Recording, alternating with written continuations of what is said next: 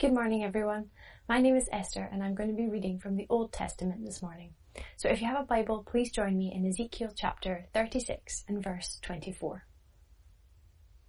For I will take you out of the nations. I will gather you from all the countries and bring you back into your own land. I will sprinkle clean water on you, and you will be clean. I will cleanse you from all your impurities and from all your idols. I will give you a new heart and put a new spirit in you. I will remove from you your heart of stone and give you a heart of flesh. And I will put my spirit in you and move you to follow my decrees and be careful to keep my laws. Then you will live in the land I gave your ancestors. You will be my people and I will be your God. Morning, Brunsfield. Today's reading is from John chapter 3, verses 1 to 15. Now there was a Pharisee, a man named Nicodemus, who was a member of the Jewish ruling council. He came to Jesus at night and said, Rabbi, we know you're a teacher who has come from God, for no one could perform the signs you are doing if God was not with him. Jesus replied, Very truly I tell you, no one can see the kingdom of God unless they are born again. How can someone be born when they are old? Nicodemus asked. Surely they cannot enter a second time into their mother's womb to be born. Jesus answered, Verily I tell you, no one can enter the kingdom of God unless they are born of water and the Spirit. Flesh gives birth to flesh, but the Spirit gives birth to spirit. You should not be surprised at my saying, you must be born again. The wind blows wherever it pleases. You hear its sound, but you cannot tell where it comes from or where it is going. So it is with everyone born of the Spirit. How can this be? Nicodemus asked. You are Israel's teacher, said Jesus, and you do not understand these things? Verily, truly, I tell you, we speak of what we know, and we testify to what we have seen, but still you people do not accept our testimony. I have spoken to you of earthly things, and you do not believe. How then will you believe if I speak of heavenly things? No one has ever gone into heaven, except the one who comes from heaven, the Son of Man. Just as Moses lifted up the snake in the wilderness, so the Son of Man must be lifted up, that everyone who believes may have eternal life in him. Let us pray for Graeme as he shares God's word with us this morning. Heavenly Father, thank you for your word that we have read this morning. The Bible reveals how much you love us through the life, death and resurrection of your Son Jesus. We ask you to bless Graeme as he shares your message with us today. May we all hear your voice speaking to us through Graeme. In Jesus' name, Amen. Well, great to have you with us today, folks. Let me encourage you to grab a Bible and come with me to John chapter 3. Today we're going to see Jesus in a one-on-one conversation with this man that we meet in chapter 3 called Nicodemus. And I guess the one thing that we need to understand as we are introduced to Nicodemus is that he's the kind of man who we would call an odds-on favourite, right? He's an odds-on favourite. What if you've heard that phrase before or used that phrase before? We often use it in our culture, don't we? When we talk about people who we think are most likely to win something. So, I don't know whether it's the best film director at the Oscars or kind of best in show at Crufts or top goal scorer in the Premier League. All these things have an odds-on favourite. And Nicodemus is another one of those. He's an odds-on favourite. And so the question then becomes, he's the favourite for what? I mean, is he up for a Grammy or something? No. This conversation between Jesus and Nicodemus, if you've got the text there, it centres around verse 15, this thing that Jesus calls eternal life. Right? And we find Jesus all the way through John's Gospel using this repeated phrase and making this repeated claim that he has come that we may have eternal life. And now what does that mean? We'll break it down. Eternal, talking about quantity, length, right? That the life that Jesus offers, the one that never ends, that eternal life that is given to us from the moment that we receive Jesus, right through it goes after death into forever, except then it will be perfected and amplified because we will know it and experience it in God's new creation. Eternal and life. It's talking about quality rather. The kind that deeply satisfies the hungry, the thirsty, and the restless human soul, stemming from our knowledge of and enjoyment of our Creator God, who exists as a glorious three-in-one community of love. Jesus is talking about eternal life. And in our world right now, where we're bombarded, aren't we, with statistics every day of death, and we know and we see in the world people suffering with pain and people having questions. In our world, those two words, eternal life, should feel like a warm shower when you've just come in from a freezing wet run, right? As C.S. Lewis once said too, often we are like children who are content, we're happy making mud pies in the dirt, to stop and contemplate what's on offer of a holiday at the beach. Eternal life, right? Wonderful two words. Now here's a question. Why is this man Nicodemus the odds-on favourite to get it? And I guess the answer is because this man in this day, Nicodemus, owns, quite frankly, a spiritual CV to die for. I mean, his credentials here are simply outstanding. Look with me at verse 1. This guy is an Orthodox Jew, right? Great start in this day. And he's part of this devout group called the Pharisees, who are deeply committed to external purity, legal observance, and scripture knowledge, which is unmatched. And Nicodemus is part of the religious ruling council of the day as well, called the Sanhedrin. So you bring that all together, this man holds in his hands what I guess we would call today the equivalent of a religious royal flush, right? You're just not touching this guy when it comes to his religious CV. We're not beating him. And here's the point. The point is that if you'd asked anyone who was around at the time, who is the odds-on favourite to get eternal life, every single person is pointing squarely at this guy. It's him. And the odds-on favourite goes to see Jesus. Right? We pick up this conversation here. He goes to see him at night, do you notice? Now, there's probably a double meaning there in that word night. It's just the time of day that he went. Probably, I'd imagine, to avoid being seen in public, coming to see Jesus, which maybe tells us a little bit about this man. He's genuine. He wanted to know what the commotion was all about. He wanted to meet this man for himself. He's genuinely intrigued. And maybe that's you here today as you watch this, as you hear about Jesus.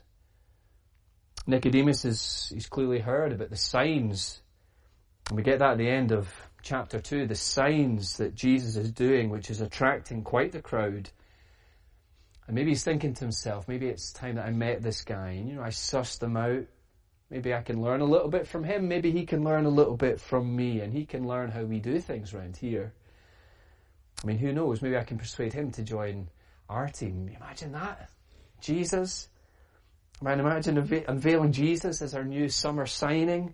What a coup that would be. He's coming at night. Another meaning of that is it's an indication of the true state of this man's heart before God.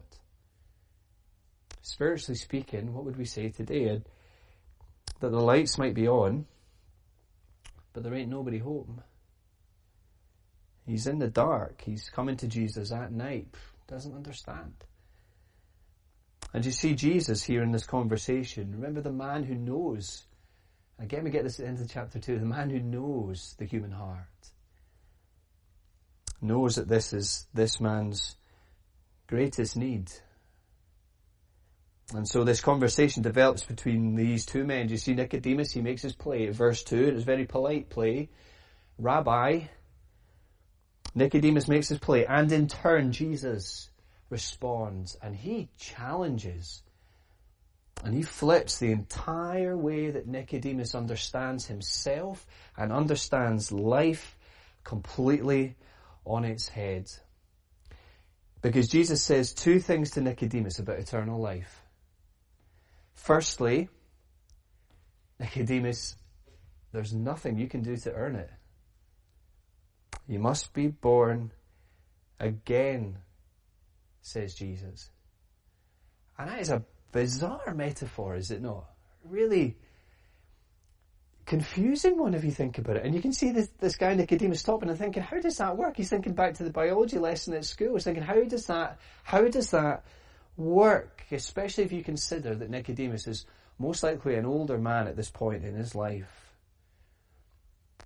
It's a bizarre metaphor. But it's a metaphor that precisely makes the point. Jesus says you must be born again. Now, I was there at the birth of my two children.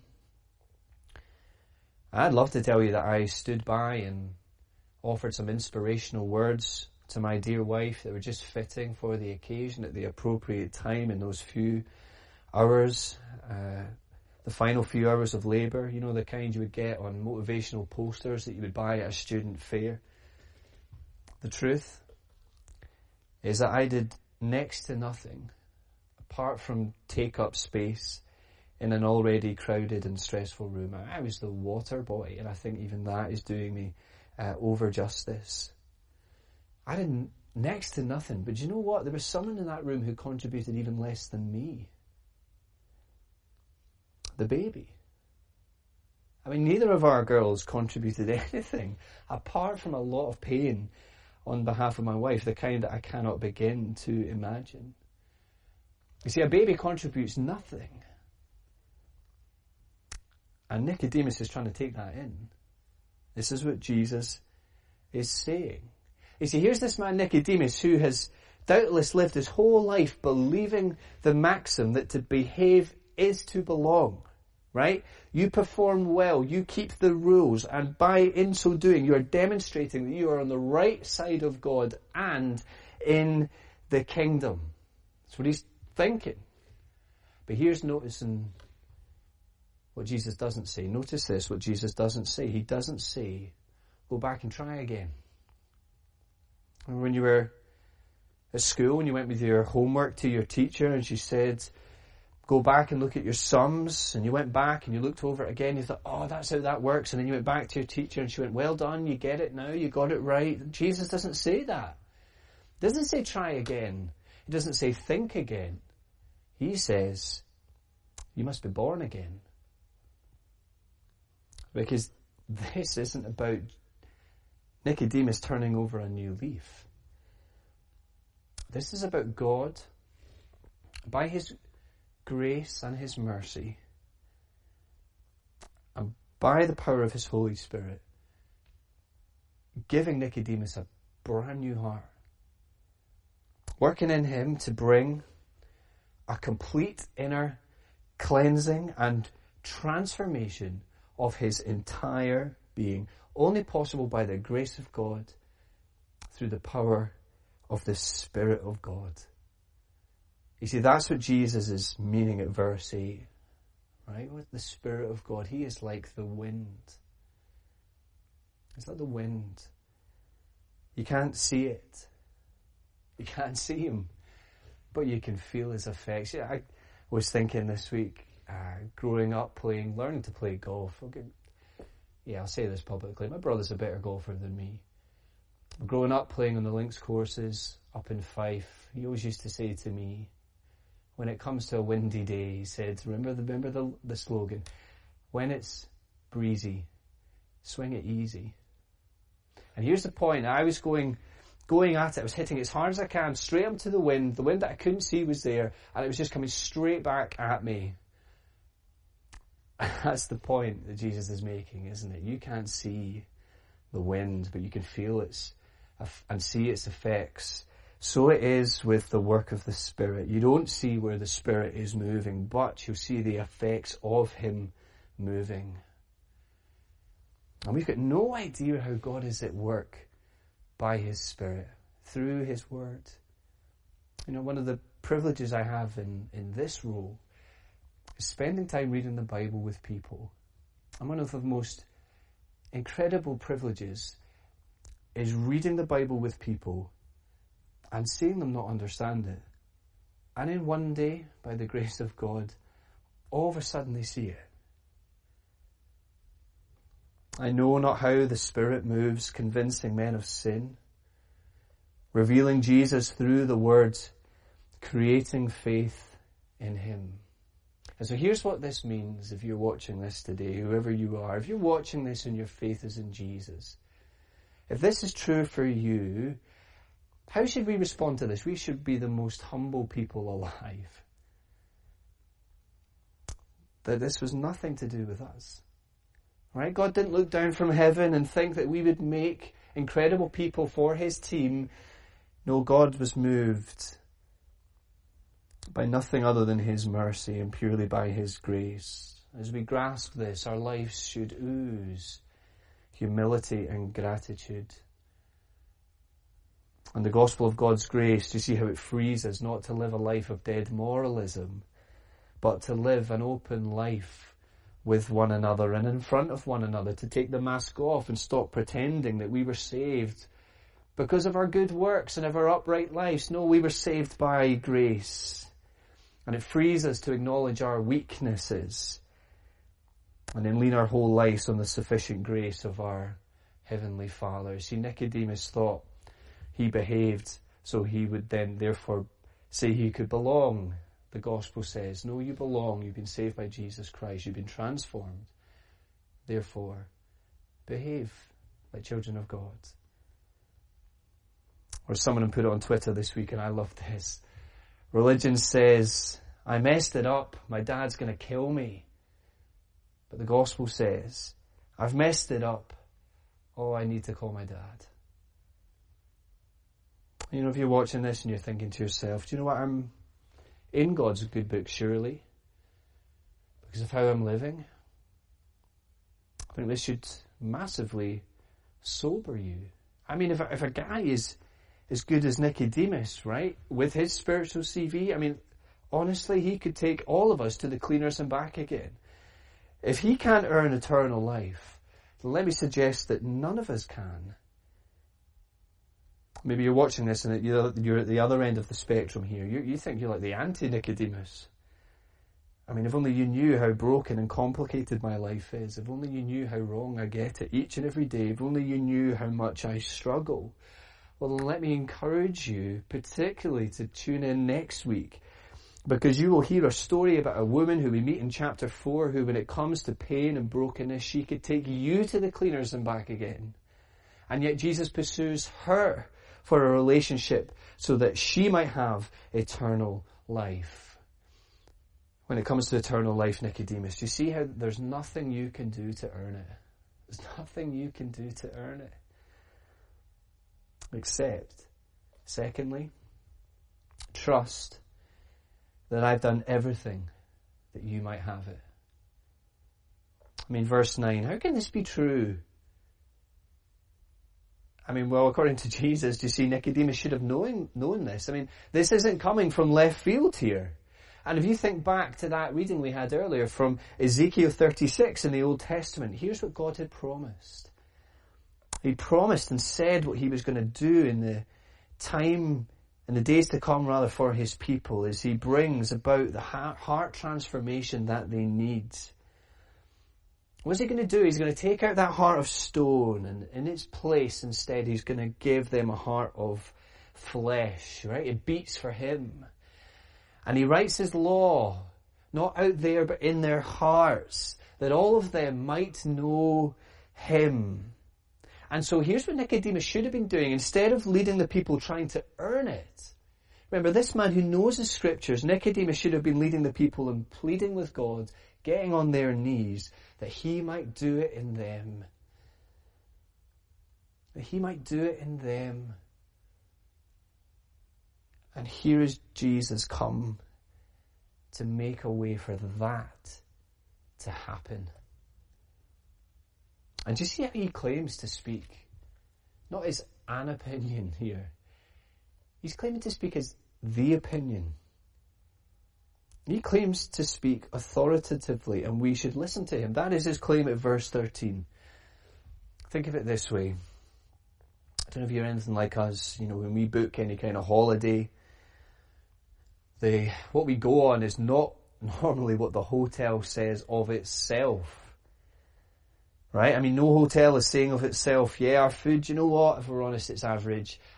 We could probably get better down the road. Our rooms, to be honest, budget at best, but you're paying what you're paying, so it'll get you there. No, they say, come here and you'll have the best holiday ever. We don't listen to the hotel. We tend to listen to what the people who have actually been there say about the hotel. Right? That's the voices that swing it for us. The people who have actually been there, who know what they're talking about. You see, Jesus is qualified to speak about heavenly and eternal realities because he's been there. In fact, heaven has been his home since before time began, except now he's taken on our flesh and he's come down and he's the very embodiment of truth. Because of the pursuing, loving determination of God, he's here. The God that so loved the world, a world that is perishing because of its own decision to reject God by rejecting Jesus, and is subject to the eternal judgment of our Creator. Because of that decision, Jesus committed to bring this transformation to bear in the hearts of his people. And here's how, verse 14. Jesus uses this Old Testament story. Nicodemus would have been very familiar with this, right? We get this in the book of Numbers in chapter 20. And the story is about the Israelites wandering in the desert. And they are complaining. They are moaning. The text says they are impatient all the way. They are grumbling against God and against Moses. And God sends snakes among them.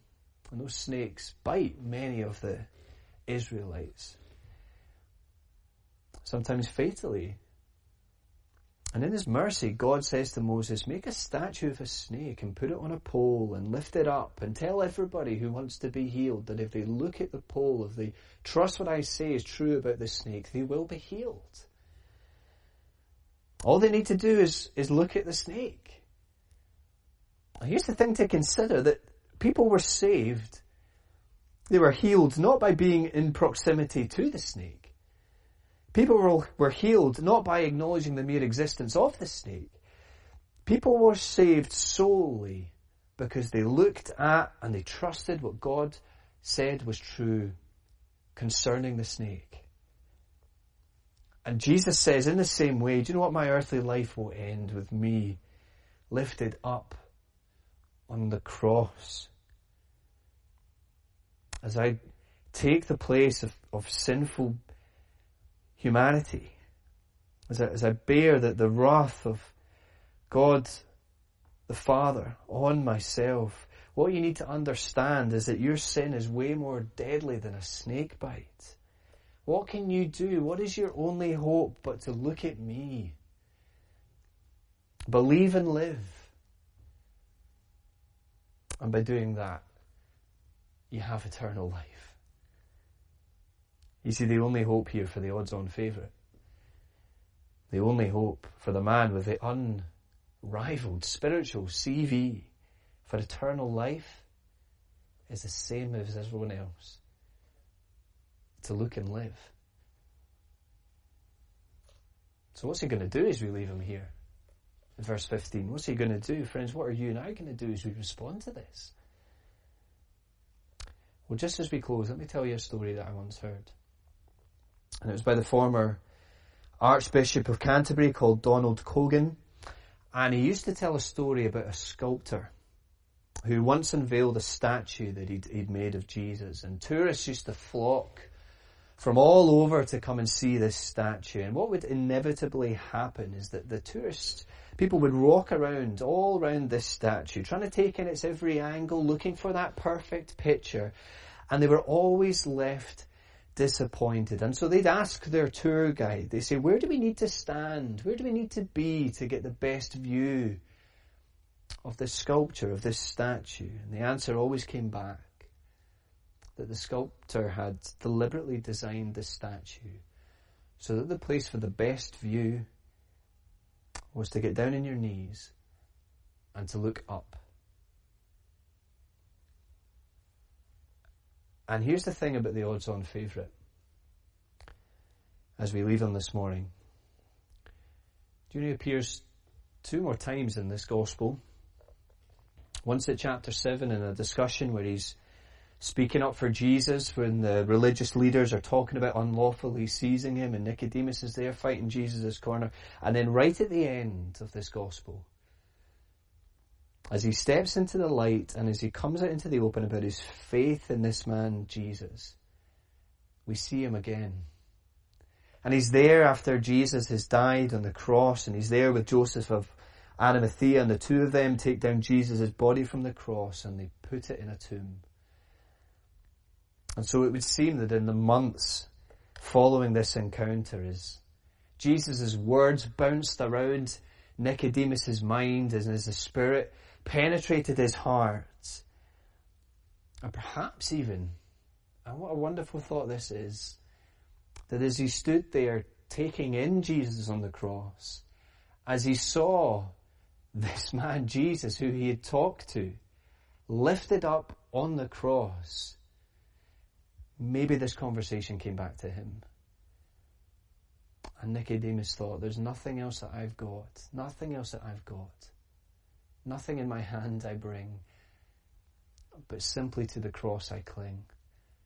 This man looked and lived. Only by grace can we enter.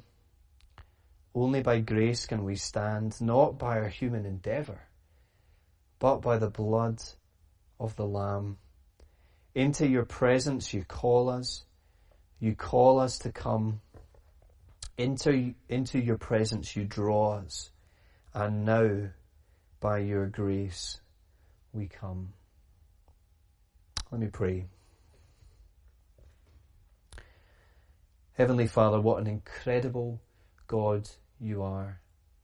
Thank you that you are the God that John 3:16 would tell us, that so loved the world that you gave your one and only Son, that whoever would believe in him would not perish but have eternal life.